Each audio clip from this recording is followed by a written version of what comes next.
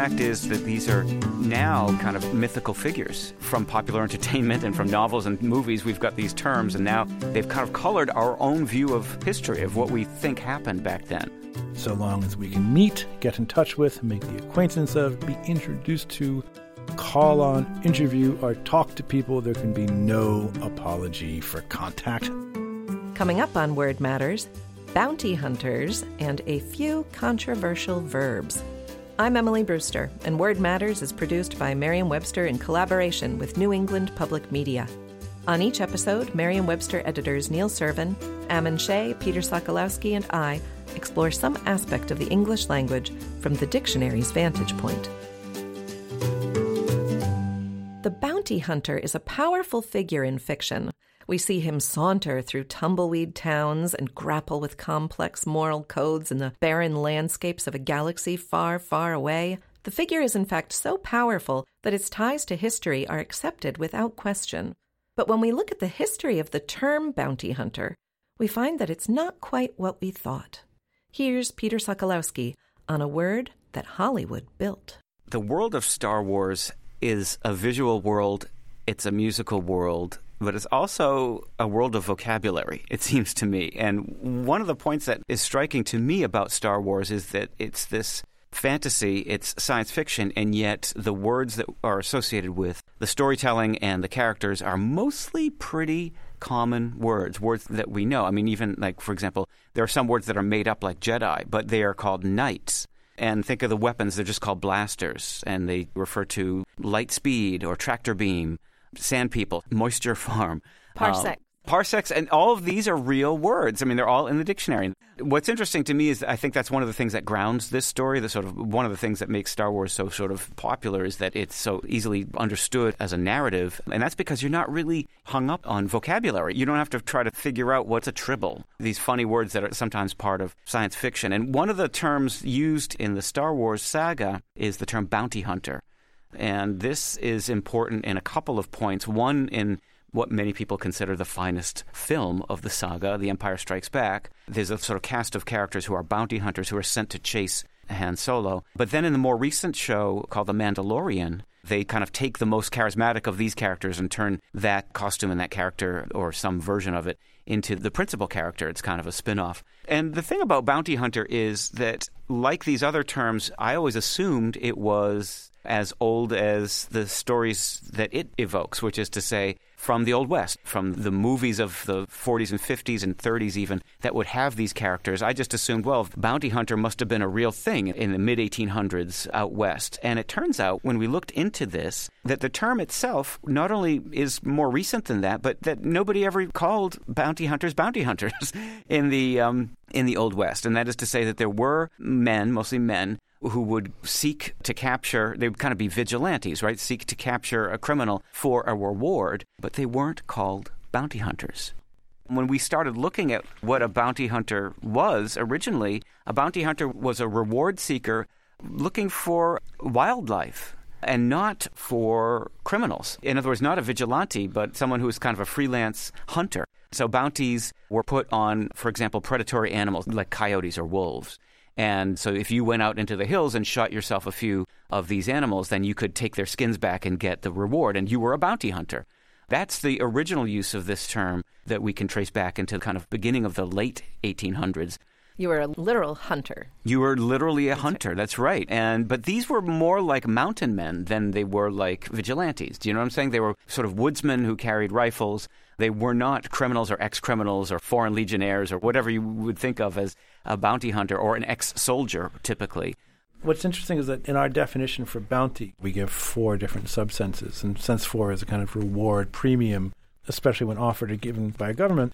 And sense 4C is a payment to encourage the destruction of noxious animals, which actually is listed before the payment for the capture of an outlaw. So there you go. It was sitting kind of in plain sight all along. We have to kind of pick it apart to find this stuff out. But the word bounty, of course, comes from French bonté, meaning kindness or goodness. Ultimately, that led to a sort of a derivative meaning of generosity. And so that became the term reward in English. So bounty became a word for reward or bonus. And so initially that group of people who were sort of hunters were actually bonus hunters, which doesn't sound that tough, actually. Bonus hunters or reward hunters, that's how it started, and that's how it was used in the 1800s. And what's interesting is that the idea of a tough vigilante is, unsurprisingly, the creation of Hollywood. Especially in the 40s and 50s, black and white westerns, they had these sort of more or less stock characters, right? There was the sheriff and there were the outlaws. We had the Lone Ranger was one version of a kind of a vigilante. And these became myths that we told ourselves they didn't necessarily reflect the actual history. And so there was a novel, I believe, called The Bounty Hunter that was published in 1954. There was a film, a western, called The Bounty Hunter, also from 1954. And after that point, that's when you start to see this term show up all the time. And then the character of the man with no name, the Clint Eastwood vigilante character in his films, who was understood to be a bounty hunter, these came in the late 1960s, early 70s. These are much more recent than the actual phenomenon that they depict. It's interesting that the semantic meanings of really both parts of that term are pivoting from the original sense of someone who is going out to hunt game, like literally hunting, as Emily noted, seeking a reward for that game that is then hunted. Now it's like you're hunting the person to find them, a different aspect of hunting that is then happening. You're not necessarily shooting them or bringing them back like a rabbit or something. It's an interesting pivot that happened that was really kind of natural and not obvious. In the Star Wars films, this character of Boba Fett became the principal of these bounty hunters. Boba Fett, who inspired The Mandalorian, the new series. Now, maybe, I'm sure there were vigilantes. I'm sure there were wanted, dead or alive posters, obviously, that existed in the Old West.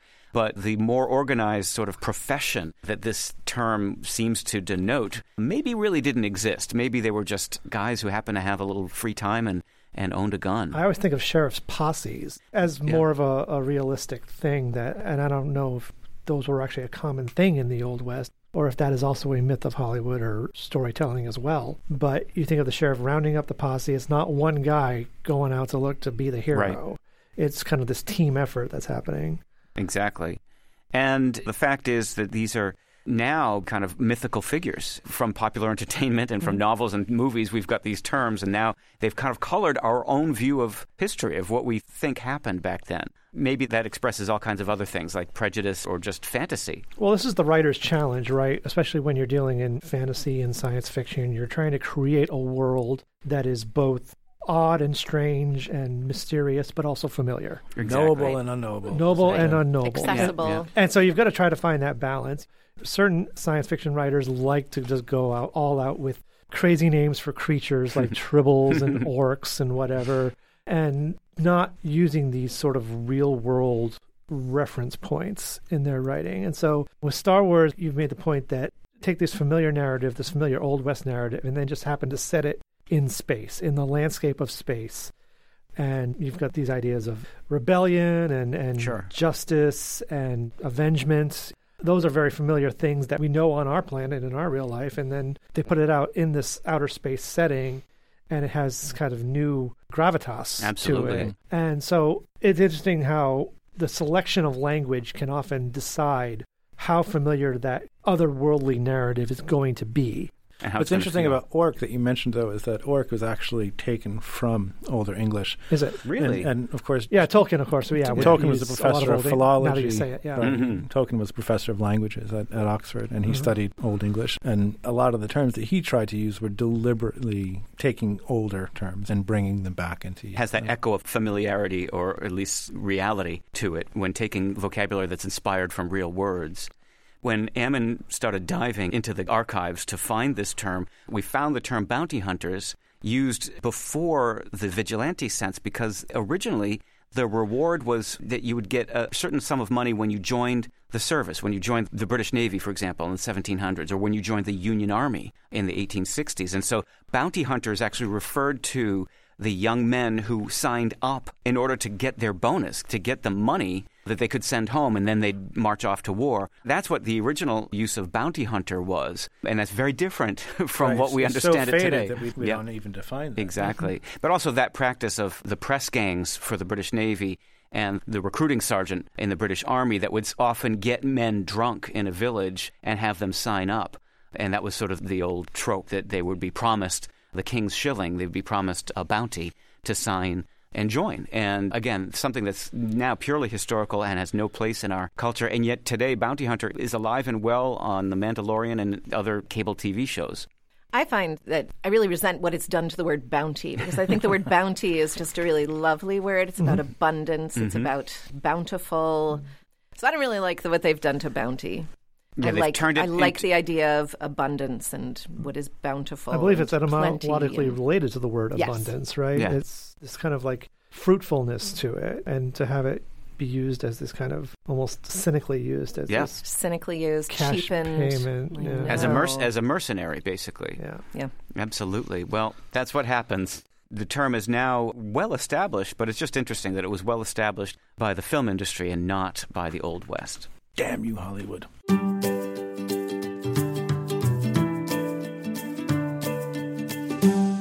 You're listening to Word Matters. I'm Emily Brewster. We'll contact you after the break with a look at the hubbub surrounding contact as a verb. Word Matters is a production of Merriam-Webster in collaboration with New England Public Media. Okay, it's time to commit. 2024 is the year for prioritizing yourself. Begin your new smile journey with Byte, and you could start seeing results in just 2 to 3 weeks. Just order your at-home impression kit today for only $14.95 at Byte.com. Byte clear liners are doctor-directed and delivered to your door. Treatment costs thousands less than braces, plus they offer financing options, accept eligible insurance, and you could pay with your HSA, FSA. Get 80% off your impression kit when you use code WONDERY at Byte.com. That's BYTE.com. Start your confidence journey today with Byte. I'm Peter Sokolowski. Join me every day for the Word of the Day, a brief look at the definition and history of one word, available at merriam-webster.com or wherever you get your podcasts. And for more podcasts from New England Public Media, visit the NEPM Podcast Hub at nepm.org. I'm Neil Servin. Do you have a question about the origin, history, or meaning of a word? Email us at wordmatters@m-w.com. When a common word is used in a way that sounds technical or jargony, people tend to get all ruffled. There are charges that the use is an error or new. Often enough, though, there's no error, and the castigated use is actually older than the more familiar one. Next up, Ammon Shea on contacting and impacting. Here at Merriam-Webster's, we are, it is safe to say, all of us, a bunch of card-carrying descriptivists, by which is meant that we view our mandate as describing the language rather than prescribing the language. Those are the prescriptivists. They are our sworn and mortal enemies. And basically, we're friendly with the prescriptivists, but we have this very different view on language. And we don't invite them to our parties. We don't ever invite them to our parties. But every once in a while, I have to say, you come across a prescriptivist who says something, and it's just so well done that you got to say, like, man, you know, this guy's, he's our enemy, but I got to say, I really like the cut of this guy's jib, you know? And that happened to me not long ago when I came across. You've been fraternizing with the enemy. Well, it's safe because the guy's been dead for many decades. In the earlier part of the 20th century, there was a man who was an executive at the Western Union Company. His name was F.W. Lenoux. And he wrote a memo to his staff, and it was a work of such passion and such moral indignation that it almost, though not quite, made me reconsider my position on this word. And the word in question was the word contact, which used to be a big thing. People didn't like to say, contact me or contact somebody. That was a big no-no. You can either keep listening to find out why, or you can ask your grandparents. But Lenoux wrote this memo to everybody in Western Union, and it was as follows. Somewhere there cumbers this fair earth with his loathsome presence a man who, for the common good, should have been destroyed in early childhood. He is the originator of the hideous vulgarism of using contact as a verb.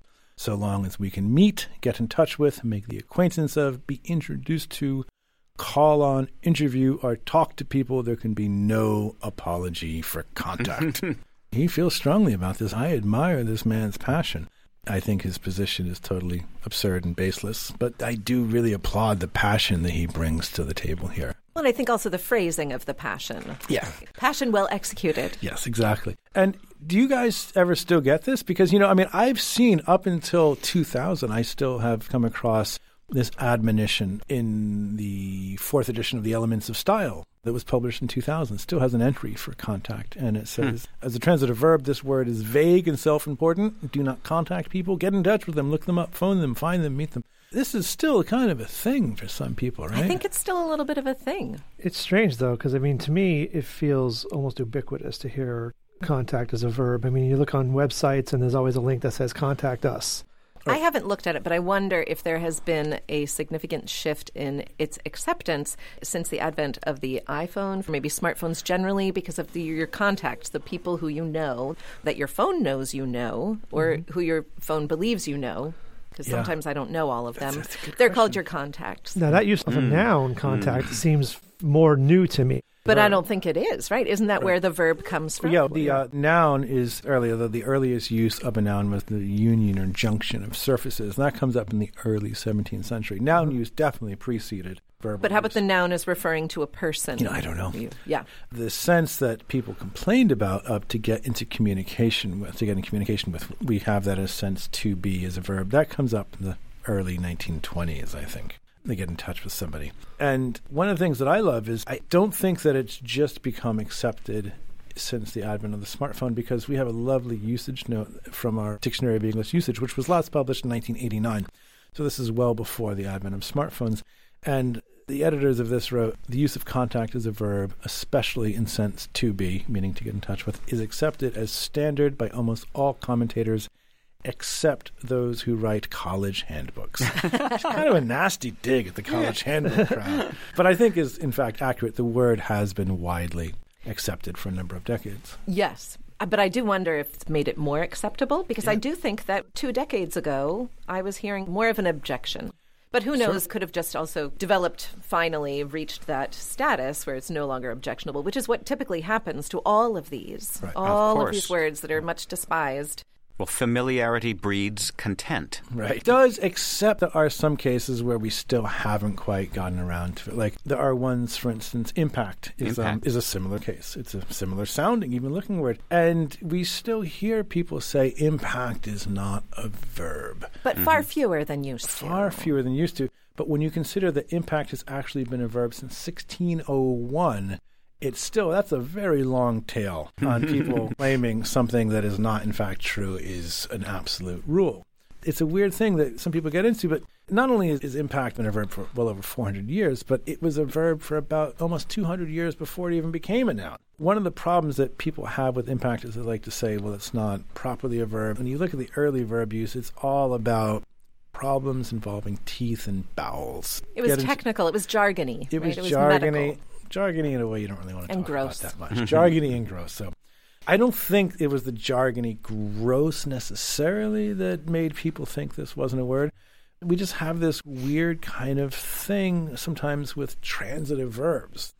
Sometimes people will be uncomfortable with a verb used in a transitive sense, and that's interpreted as that's not a verb. And in some cases, we see people try to actually distinguish between them, like it was the case with grow. Do you guys remember grow? Transitive grow was a big deal.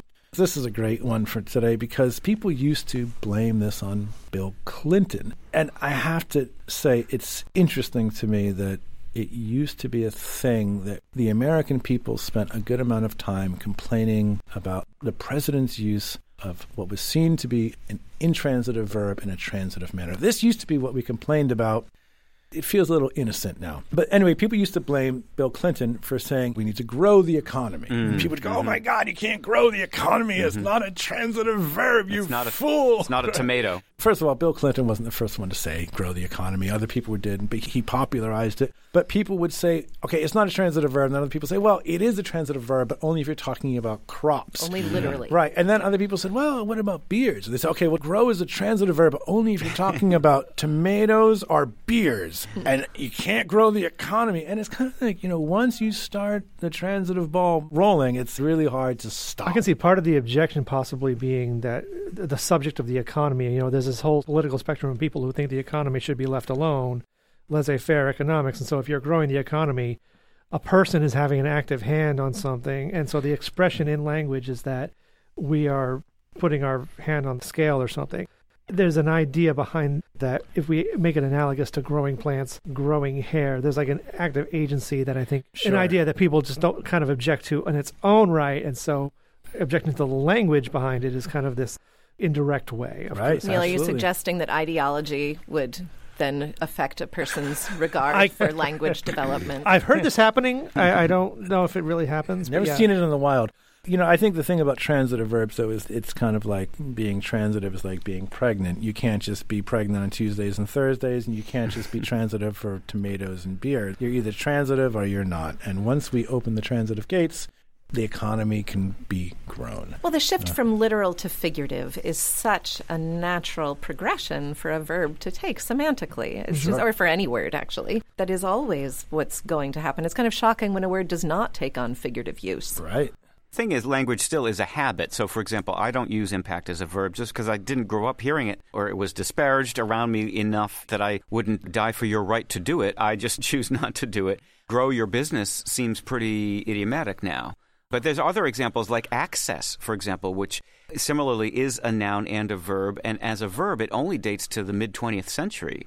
And yet nobody complains about that. People still complain about impact, but not about access. And again, I think it's familiarity. I think we have heard this 5 times a day only in the last couple of decades, but that's enough. That's certainly plenty for language to change.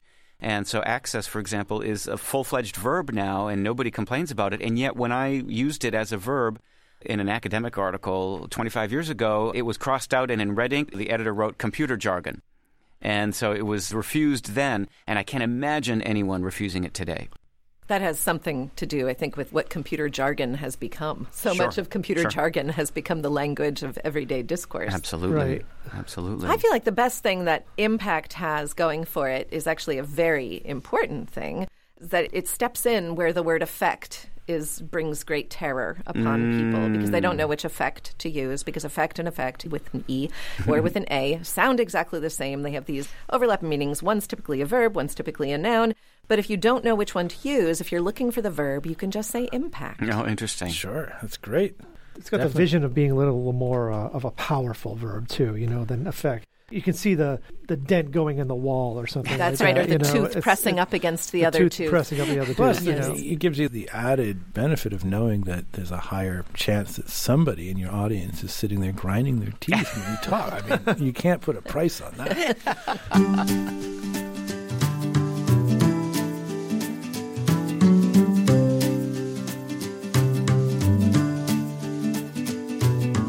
Let us know what you think about Word Matters. Review us on Apple Podcasts or email us at wordmatters@merriam-webster.com.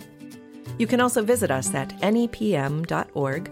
And for the word of the day and all your general dictionary needs, visit merriam-webster.com. Our theme music is by Tobias Voigt. Artwork by Annie Jacobson. Word Matters is produced by Adam Maid and John Voci. For Neil Servin, Ammon Shea, and Peter Sokolowski, I'm Emily Brewster. Word Matters is produced by Merriam-Webster in collaboration with New England Public Media.